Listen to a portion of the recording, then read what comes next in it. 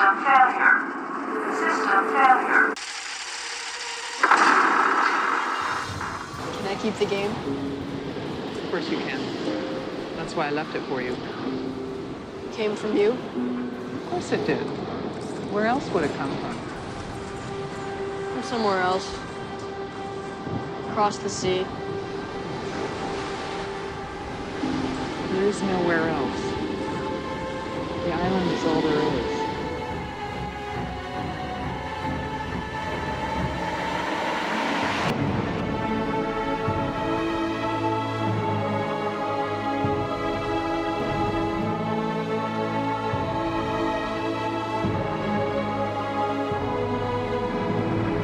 Hello everyone, Matt here and welcome to Looking Back at Lost, where each week I look at another episode of ABC's Lost to see how that episode fits into the series as a whole. Today I'll be looking at episode 615 entitled Across the Sea. This is the 118th episode of the series and there are 3 to go. Just a quick feedback reminder, you can always say hello to me on Twitter where I'm Looking Back Lost. You can send an email to lookingbackatlost@gmail.com. Leave a comment on the webpage, lookingbackatlost.podbean.com. And lastly, you can hear your voice on the podcast by calling 732-707-1815. And speaking of feedback, I had a quick little check-in from friend of the podcast, John Bowman, who said about this episode that we're about to watch, he said, "Across the Sea really makes me feel sorry for MIB. It truly blurs the line for who is good and who is evil." And John, I think that certainly is a fair point. We certainly see the softer side of old Smokey here, and we'll talk about that as we get into the episode. But first, here's the Wikipedia summary for 615 Across the Sea. Washed ashore on the island, a pregnant woman named Claudia encounters an unnamed woman, both of whom speak Latin. The woman helps Claudia give birth to her son, whom Claudia names Jacob. Then another boy is born. The woman then kills Claudia with a blow to the head. The woman raises the twins as her own, and to be ignorant of the world beyond the island. She also convinces them to be distrustful of humanity, which she says she regards as corrupt and dangerous. At age 13, Jacob and his brother discover that other people are on the island. The woman warns the brothers that the other people are not like us. We are here for a reason. She then worriedly expresses out loud that it's not time yet and reluctantly decides to show the brothers a mysterious hidden tunnel filled with light and an underground stream. She tells them that one of them will eventually be its caretaker and that she made it so you two boys can never hurt each other. Upon seeing the light-filled tunnel, the woman explains that the light is the warmest, brightest light you've ever felt, and we must make sure no one ever finds it. She goes on to explain a little bit of this very same light is inside of every man, and they always want more. And she finally warns, if the light goes out here, it goes out everywhere. Later on in the episode, a vision of Claudia appears and asks the young man in black to follow her. Indeed, he does, as the brother excuses himself and follows Claudia into the jungle. She reveals to the young man in black that she is his and Jacob's birth mother, and that other people came to the island with her 13 years ago. After his discussion with Claudia, the young man in black confronts the woman about Claudia's claims and attempts to convince Jacob to join the other people on the island with him. However, Jacob refuses and stays with the woman. Over the course of the next 30 years, Jacob visits his brother at the camp he shares with the other people. The man in black, while he believes the people are corrupt, stays with them as a means to an end, and when Jacob asks what end, he replies, "I'm leaving." This was accomplished by digging wells in spots where metal behaves strangely. The man in black invites Jacob to leave with him, but Jacob refuses to leave the island or the woman. When the woman hears what the man in black is doing, she visits him and learns that he and the others have constructed a giant wheel down a well. She smashes the man in black's head, rendering him unconscious. Later, the man in black awakens outside the well site and discovers that the people in the camp have been massacred. The well has also been completely filled with earth. Meanwhile, the woman shows Jacob the tunnel of light again, explaining that it leads to life, death, rebirth, the source, the heart of the island, and that Jacob has no choice but to take care of it now. She also warns Jacob never to enter the tunnel, as doing so would cause a fate worse than death. With that, The woman makes Jacob just like her. Enraged by her actions, the man in black stabs the woman in her camp through the back and asks why she wouldn't let him leave the island. She replies, "Because I love you." Appearing relieved and calm with her fast approaching death, the woman says thank you and dies.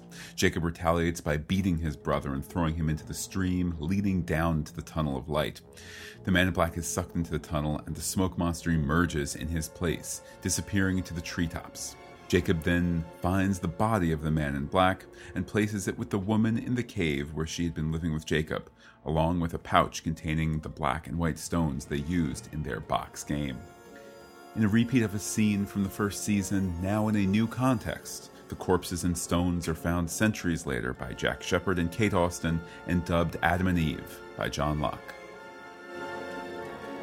With that, let's now get into my thoughts about this wonderful episode. I was heartbroken to read on Wikipedia that critical opinion of this episode, I believe in the phrasing of the article, ranged from it being one of the series' best to it having ruined the series. It's just a marvelous episode. It really, really is.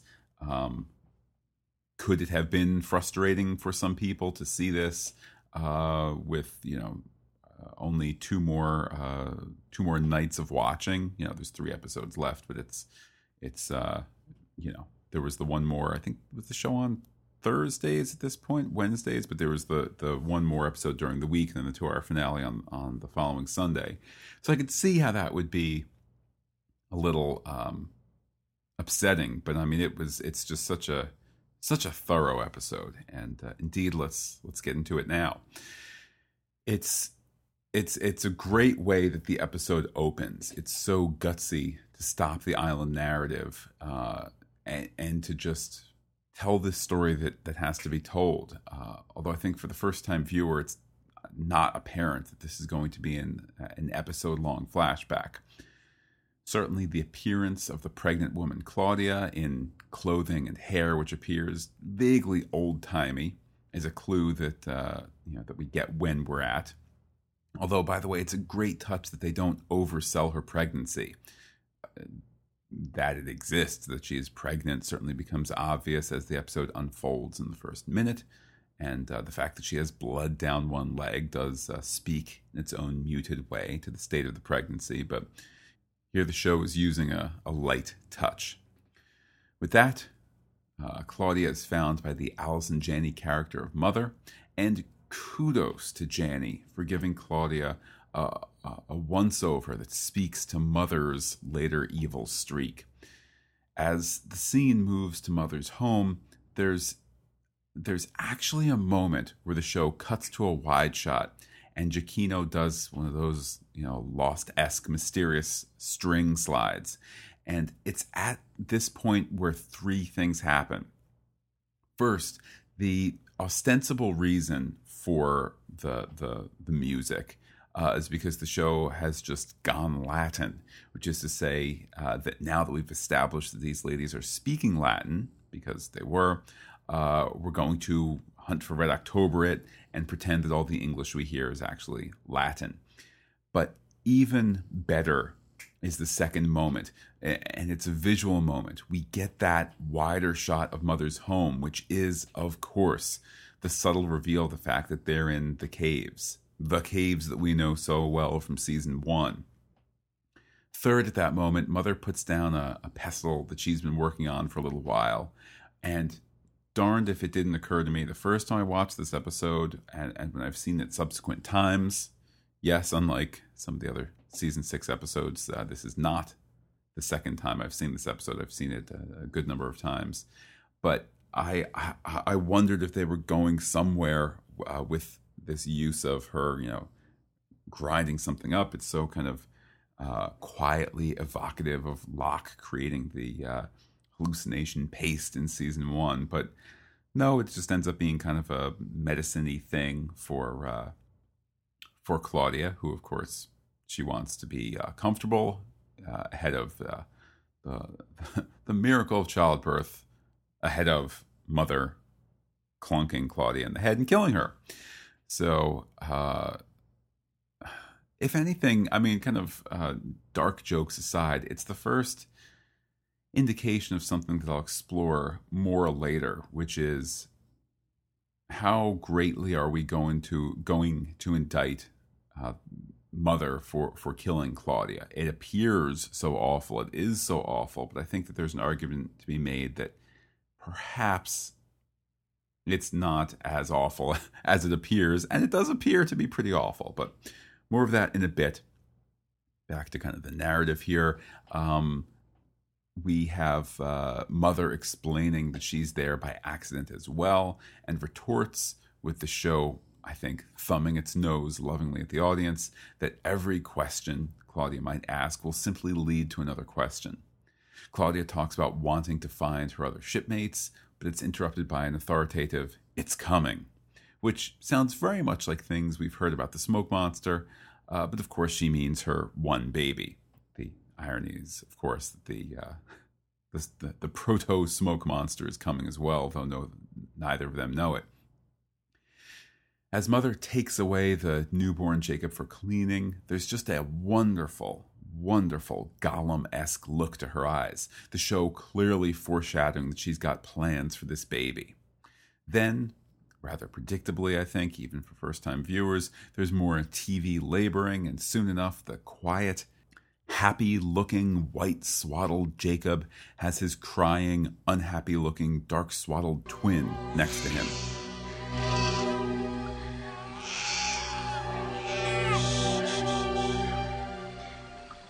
May I see him?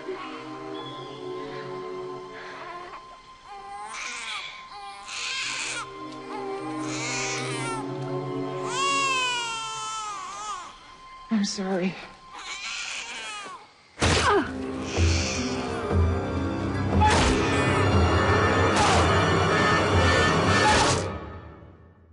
What I'm sure you heard, but did not, of course, see on the podcast, is that last juicy smash is done with the screen blacked out, letting us focus on all that unseen hitting. With that, we get the title card. Then the episode simply resumes with these unfamiliar or barely familiar faces. The act starts with a young man in black, the boy in black perhaps, finding a game of white stones versus black stones. The scene pushes ever so slightly the limits of metaphor as the blonde, tan-clothed Jacob plays the white side, while the raven-haired, black-clothed kid Smokey plays the black side. There is a nice moment, though, where the kid in black says, "You want to play, don't you, Jacob?" It's at this time, usually, I think, where, in a television narrative, the other character here, Jacob, would respond by so casually mentioning his brother's name in response. But of course, the show is not going to be giving us that ever. It primes us for it, then lets the moment pass. With that, the story moves to Mother, weaving, kind of familiar based on what we remember from Jacob at the end of season 5. And Mother is told by Jacob that his brother's at the beach staring at the ocean.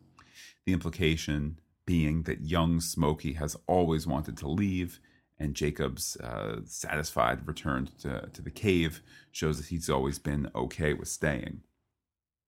At this point, there's some great dialogue, too, from Mother. She asks if Jacob loves her, and then 1, 2, 3, he's spilling his guts about Smokey's find at the beach. The scene here marvelously sets up a closeness between mother and son, which the next scene completely knocks down. It's a fantastic kind of construct and destruct. Here, Mother, in this next scene, is snarky and warmly conspiratorial with her darker son, openly mocking Jacob as he's unable to know how to lie. And Mother calls Kid Smokey special. Certainly a word weighted for us in relation to Locke. Things get more creepy as Mother explains that she left the game for him, Kid Smokey, since anything found must be from her, since she's the end-all and be-all and there's no world out there.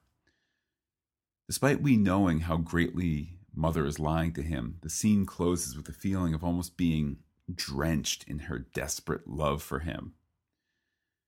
With that, the story moves to the boys boar hunting, down to a few great handheld shots of the camera chasing after a real-life boar piglet, or boarlet, or whatever. Anyhow, it's neither of the brothers who get the boar. We have the first instance of some of the others, clearly dressed differently enough by the costume department to make it clear that they're still old-timey, but definitely quite different. Also, kudos to the show for largely shooting these others through the leaves, a la the point of view shots from the boys. It lets us see less about these characters, and the mystery of it definitely works. With that, the boys run back to Mother, who says that the men are not like, quote, us, close quote, meaning the mother and the boys, or, Mother and the boys, and that her little stolen family is there for a reason.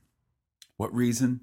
She explains it isn't time yet, but clearly these other men have made it time. With that, the boys are blindfolded, and it's time for exposition, but the good, no, great kind, where genuinely ignorant people are told things that they do not know, and we do not know, and we are all better for it. Did you know about the people? Yes, Why didn't you tell us about them? because they're dangerous and I didn't want to frighten you.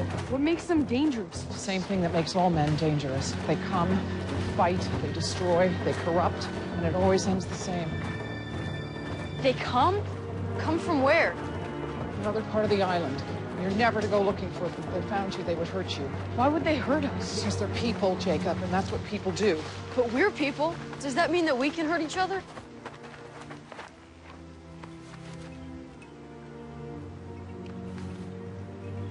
I've made it so you can never hurt each other.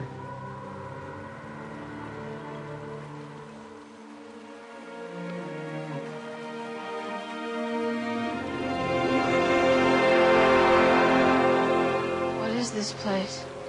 This is the reason we're here.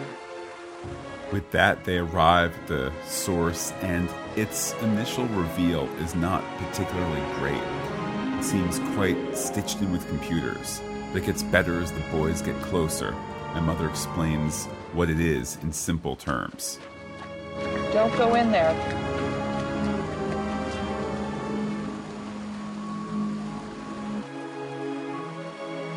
What's down there?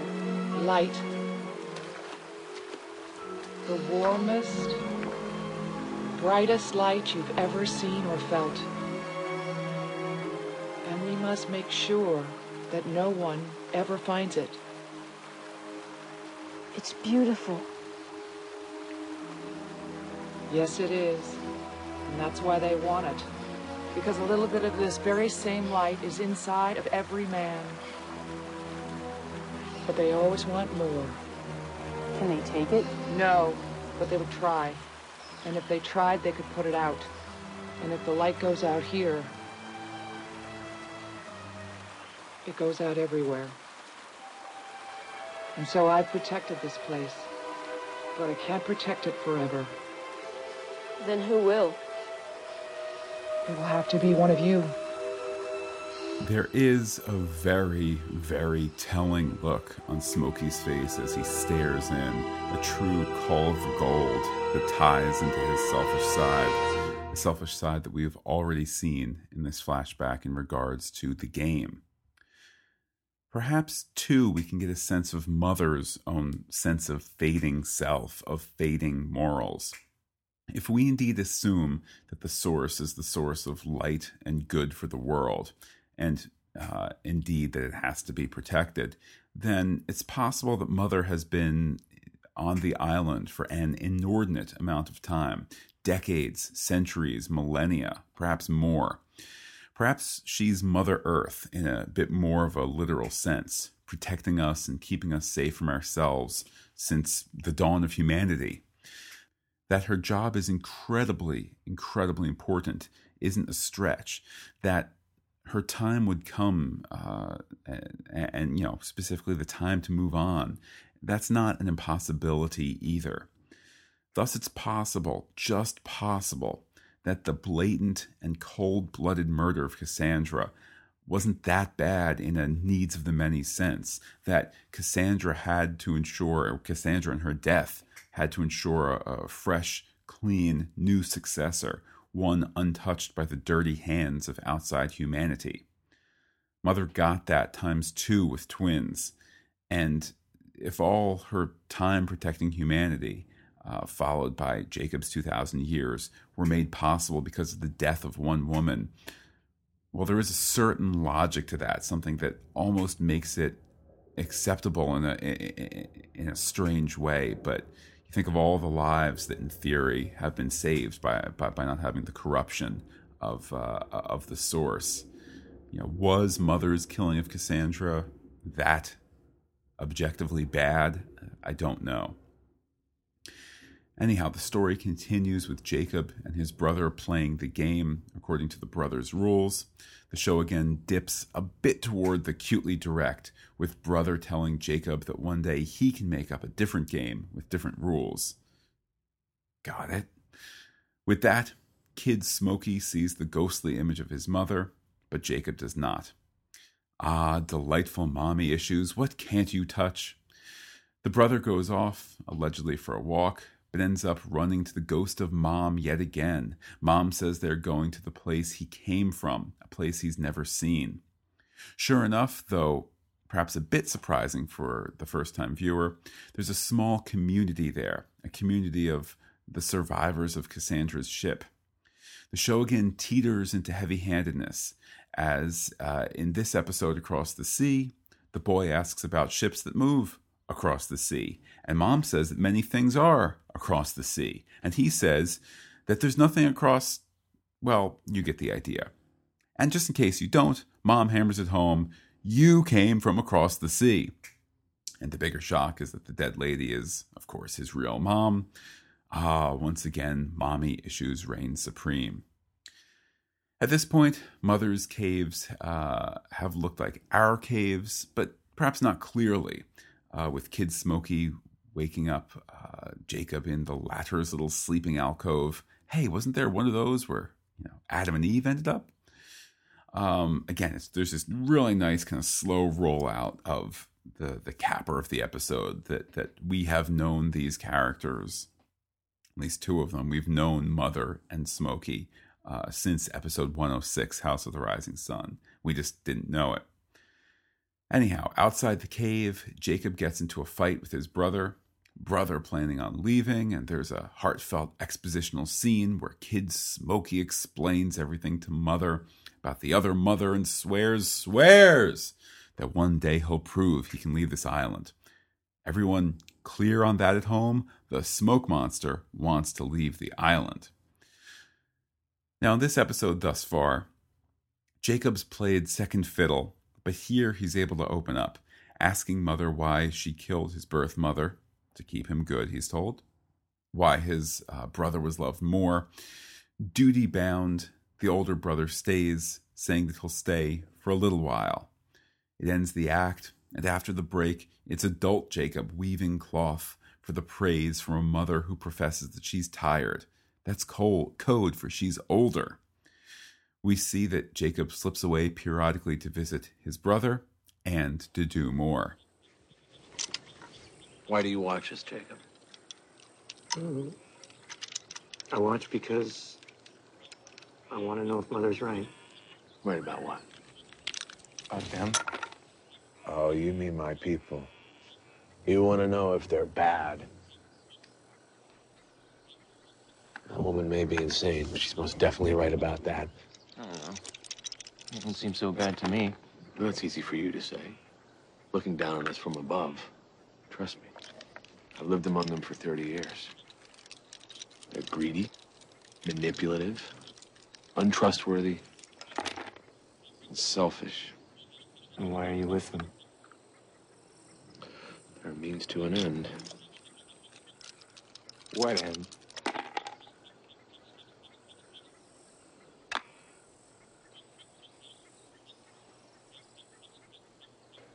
I'm leaving, Jacob. Found a way off the island. No, that's impossible. There isn't a way off the island.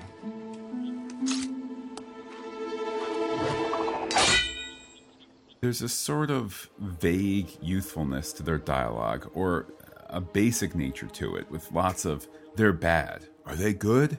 to it all, along with things like, "There are places all around this island where metal behaves strangely."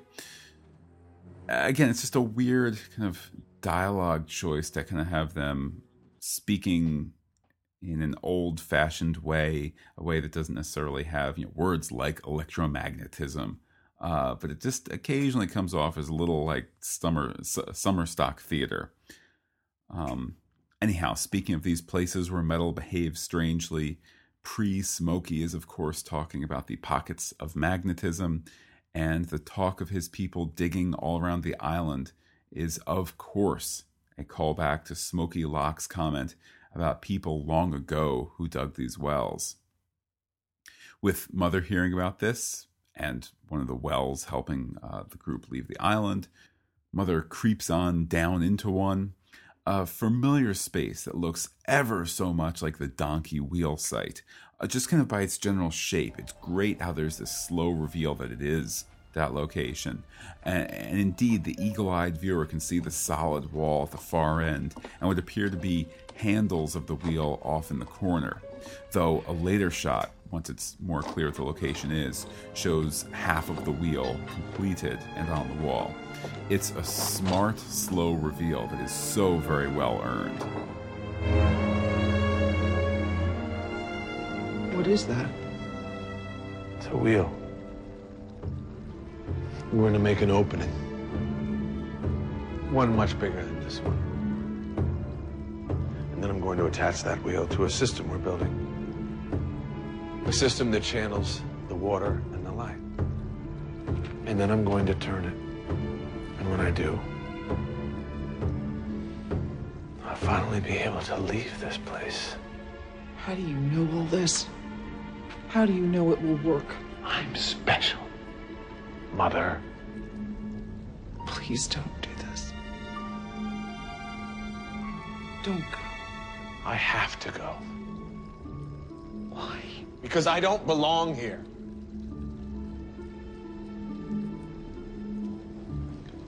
Then I suppose this is goodbye. There is some mumbo-jumbo to it all, but it works in broad strokes, since the show is here delving into the most ancient magic-y of the island's mythology. And as mother and son embrace, it feels so tremendously heartfelt. Yet, for first-time viewers, there is a hard undercurrent creeping in, as we're reminded that he indeed never does leave. Goodbye, Mother.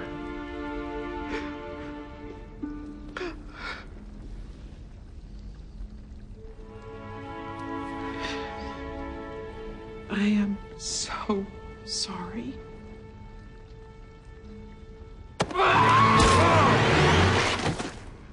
Mother having smashed her son's head into the wall, apparently killing him, the act ends. And to defend the statement that she apparently kills him, I think that is absolutely what we are meant to assume when we first watch the episode. His birth mother and the birth mother's son, both of them presumably killed by a stone to the back of the head. Of course, as you're sitting at home, first-time viewer, trying to figure out how it all works, obviously the fact that he's dead and there still is the transformation of some sort to the smoke monster, but it's a nice act end in that we're sitting going, oh, well, so that's how he died, and now we're going to learn more about how he becomes a smoke monster. The fact that that's not the truth of it is kind of all the more fun. Anyhow, after the act break, the show that would so often withhold from us does not. As Mother says, it's time. Something happened, didn't it? Yes, I had to say goodbye to your brother. You're letting him go? I don't have a choice. It's what he wants.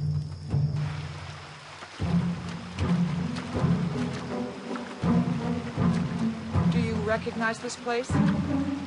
Yes. Do you remember what I showed you here? The light. You're going to protect it now.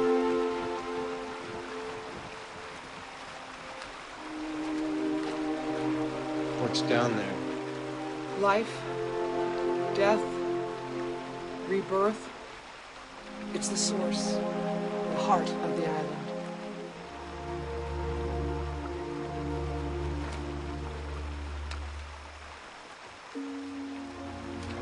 Just promise me, no matter what you do, you won't ever go down there.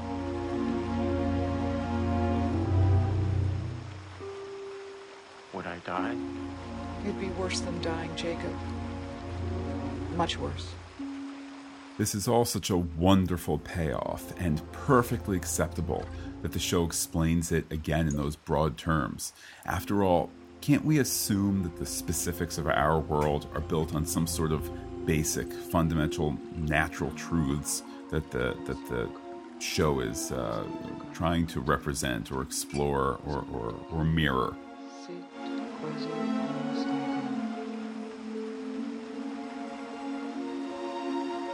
Here, drink this. What happens if I do? You accept the responsibility that you will protect this place for as long as you can. And then you'll have to find your replacement. I don't want to protect this place. Someone has to. I don't care. My time is over. Why? Why is your It time has over? to be you, Jacob. No, it doesn't. You wanted it to be him. But now I'm all you have.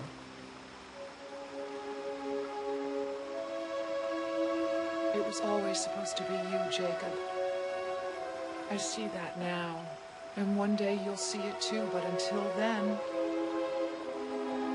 you don't really have a choice. Please, take the cup and drink. This scene, while not phenomenal, is so integral for not only understanding where Jacob came from, but unbeknownst to first-time viewers, it's setting the table for the very real knowledge we'll need to have when this ritual is repeated in a few episodes' time. Not once, but twice. Now, you and I are the same. The story moves on to the morning, where dead brother awakens, as it indeed appears that perhaps Mother didn't go in for the kill after all. Though, as he rises, he sees his well completely filled in, and early suggestion that Mother possesses some of the same power that we'll come to see from the smoke monster. Something confirmed a few seconds later as the brother comes across his camp for the last 30 years to find it burning and everyone dead. Now, as a side note, I suppose it's possible that somehow Mother, connived that those camp folk to kill one another, or it was some kind of head game thing. But the number of times that we've seen what Smokey can do with that power, I think that's what we're meant to assume Mother did as well. I'm not saying she necessarily turned into a smoke monster, but just the power behind it is something that she possesses. Anyhow, there's an extremely touching moment as the smoke monster, as Smokey rescues his little wooden game, cries, and then, despite the great camera moves and striking music, it is Titus Welliver's acting that lets Smokey shift from sorrow, abject sorrow, to boiling rage. And at that point, the show again whispers toward heavy-handedness. We first-time viewers can look at the clock and see that there are 8 minutes left to the show, and that we still don't know how Smokey becomes Smokey, nor do we know why there's no more Mother later in the show's chronology. But we can kind of figure out that it's headed towards some sort of climax, right? But as the thunder cracks in the distance, that's when Jacob observes to his mother, "There's a storm coming." Well, it's just a tad much. It's just a tad much. Of course, there's a storm coming. It's the metaphorical storm, which is your brother coming to seek revenge across the adoptive mother who has so ruined his life. Do we really need to say, oh, there's going to be some trouble? Anyhow, Mother, to her credit, knows what's about to happen, and we know it too. She sends her sweet, innocent, can't ever lie son off to get firewood, and he practically leaves with a "Goodbye, Mom, love ya," as Mother picks through her tattered camp, clearly her other son's handiwork. The show wonderfully milks it for all it's worth, the camera cutting in closer and closer from cave to fire to little game to its black rock. Then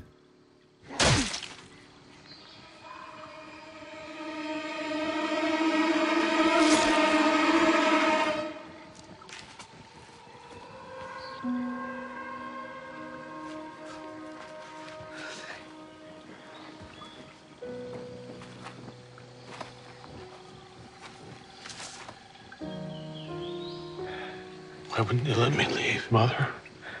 Because I love you. Thank you. it is at this point that we, the audience, have a terrible realization, a terrible question, that Mother was always, perhaps, grooming one son to take her job and the other son to kill her, to release her from that job. It's just an awful thing to ponder. Jacob, what did you do? Wait, listen. What did you do? No. What did you do? With that, Jacob savagely beats his brother and leads him to the one place that Jacob knows revenge of a sort can be extracted from.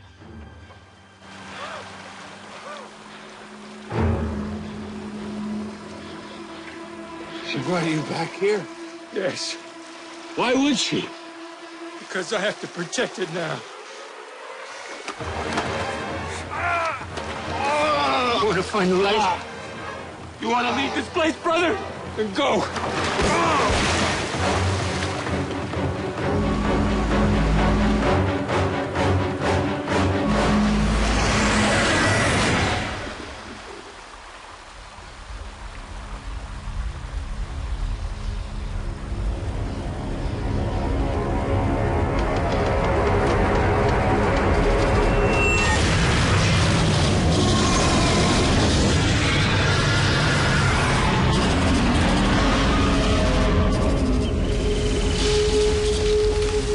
Thus, the smoke monster is born, with the show deliciously denying us a look inside the source, saving that for the finale.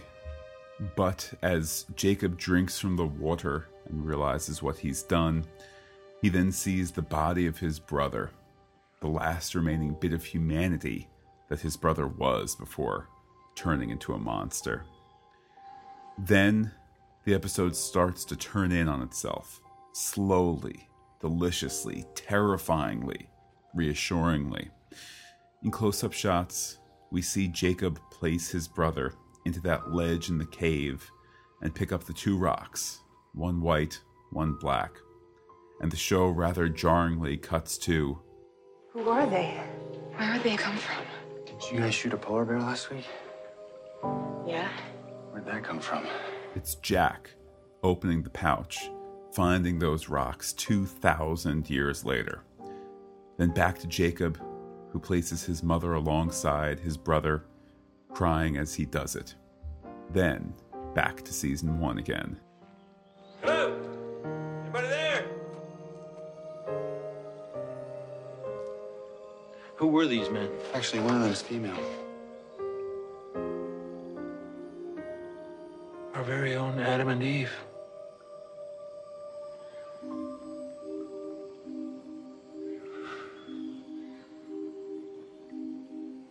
Goodbye, brother.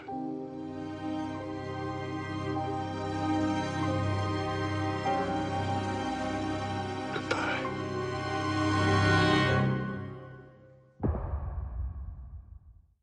So I think detractors of this episode will say, well, it's just here as a function of resolution because they put this thing in so early so that, you know, the Adam and Eve bodies, so that they would have something, some thread to tug on at the end to say, look, we had a plan all along.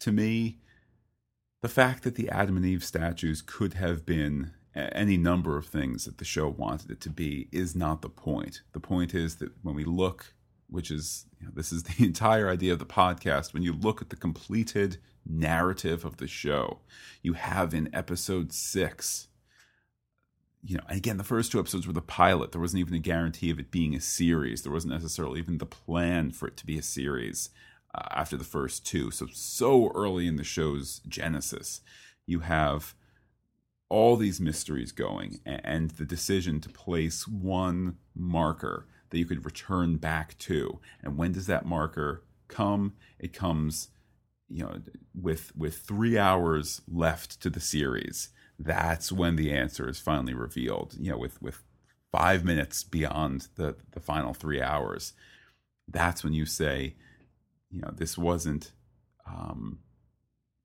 any insignificant thing. It is, the finding of those 2 bodies. That's a linchpin for what we have come to understand the series to be. Yes, there was no Jacob in season 1, and scant reference to him by Ben, then Henry Gale, in season 2, and then the slow reveal of him in season 3, references to Jacob and all that, and the mystery of the smoke monster. But to say, here is the crossroads, here is the source, if you'll pardon the pun, of where all the island's subsequent chronological mythology, which is to say, the show, has sprung from here, despite the fact that it was not part of the original Jeffrey Lieber pitch to ABC. It was not part of the reworked pilot that Lindelof and Abrams pitched to ABC. It was not present when Carlton Cuse came to help his younger compatriot run the show in the middle of season 1. That doesn't matter. We're looking at the completed final result of the show, and it's there. It's there in episode 106. It's there in 615, and you can now understand the rage of the smoke monster. You can understand for how long he's been desperate to leave. You can understand, as John Bowman said, the sympathy that Smokey can elicit from us. To say, he was trapped. All he ever wanted to do was to leave, to have his own self-determination, his own freedom. And when that was denied to him, he went bad. Is perhaps the lesson, to be more trustworthy of those around you, so on and so forth. It's just, it's a marvelous episode. It's one of the top 5, I would argue, that you just must see. It's just so wonderful. And, I worry for next week, dear friends. I worry about watching What They Died For, because while my recollection of What They Died For is not strong, I know it's no Across the Sea. It's no The End Part 1 or The End Part 2. It's no Ab Aeterno or The Constant, and so forth and so forth and so forth. So that will be an interesting experience.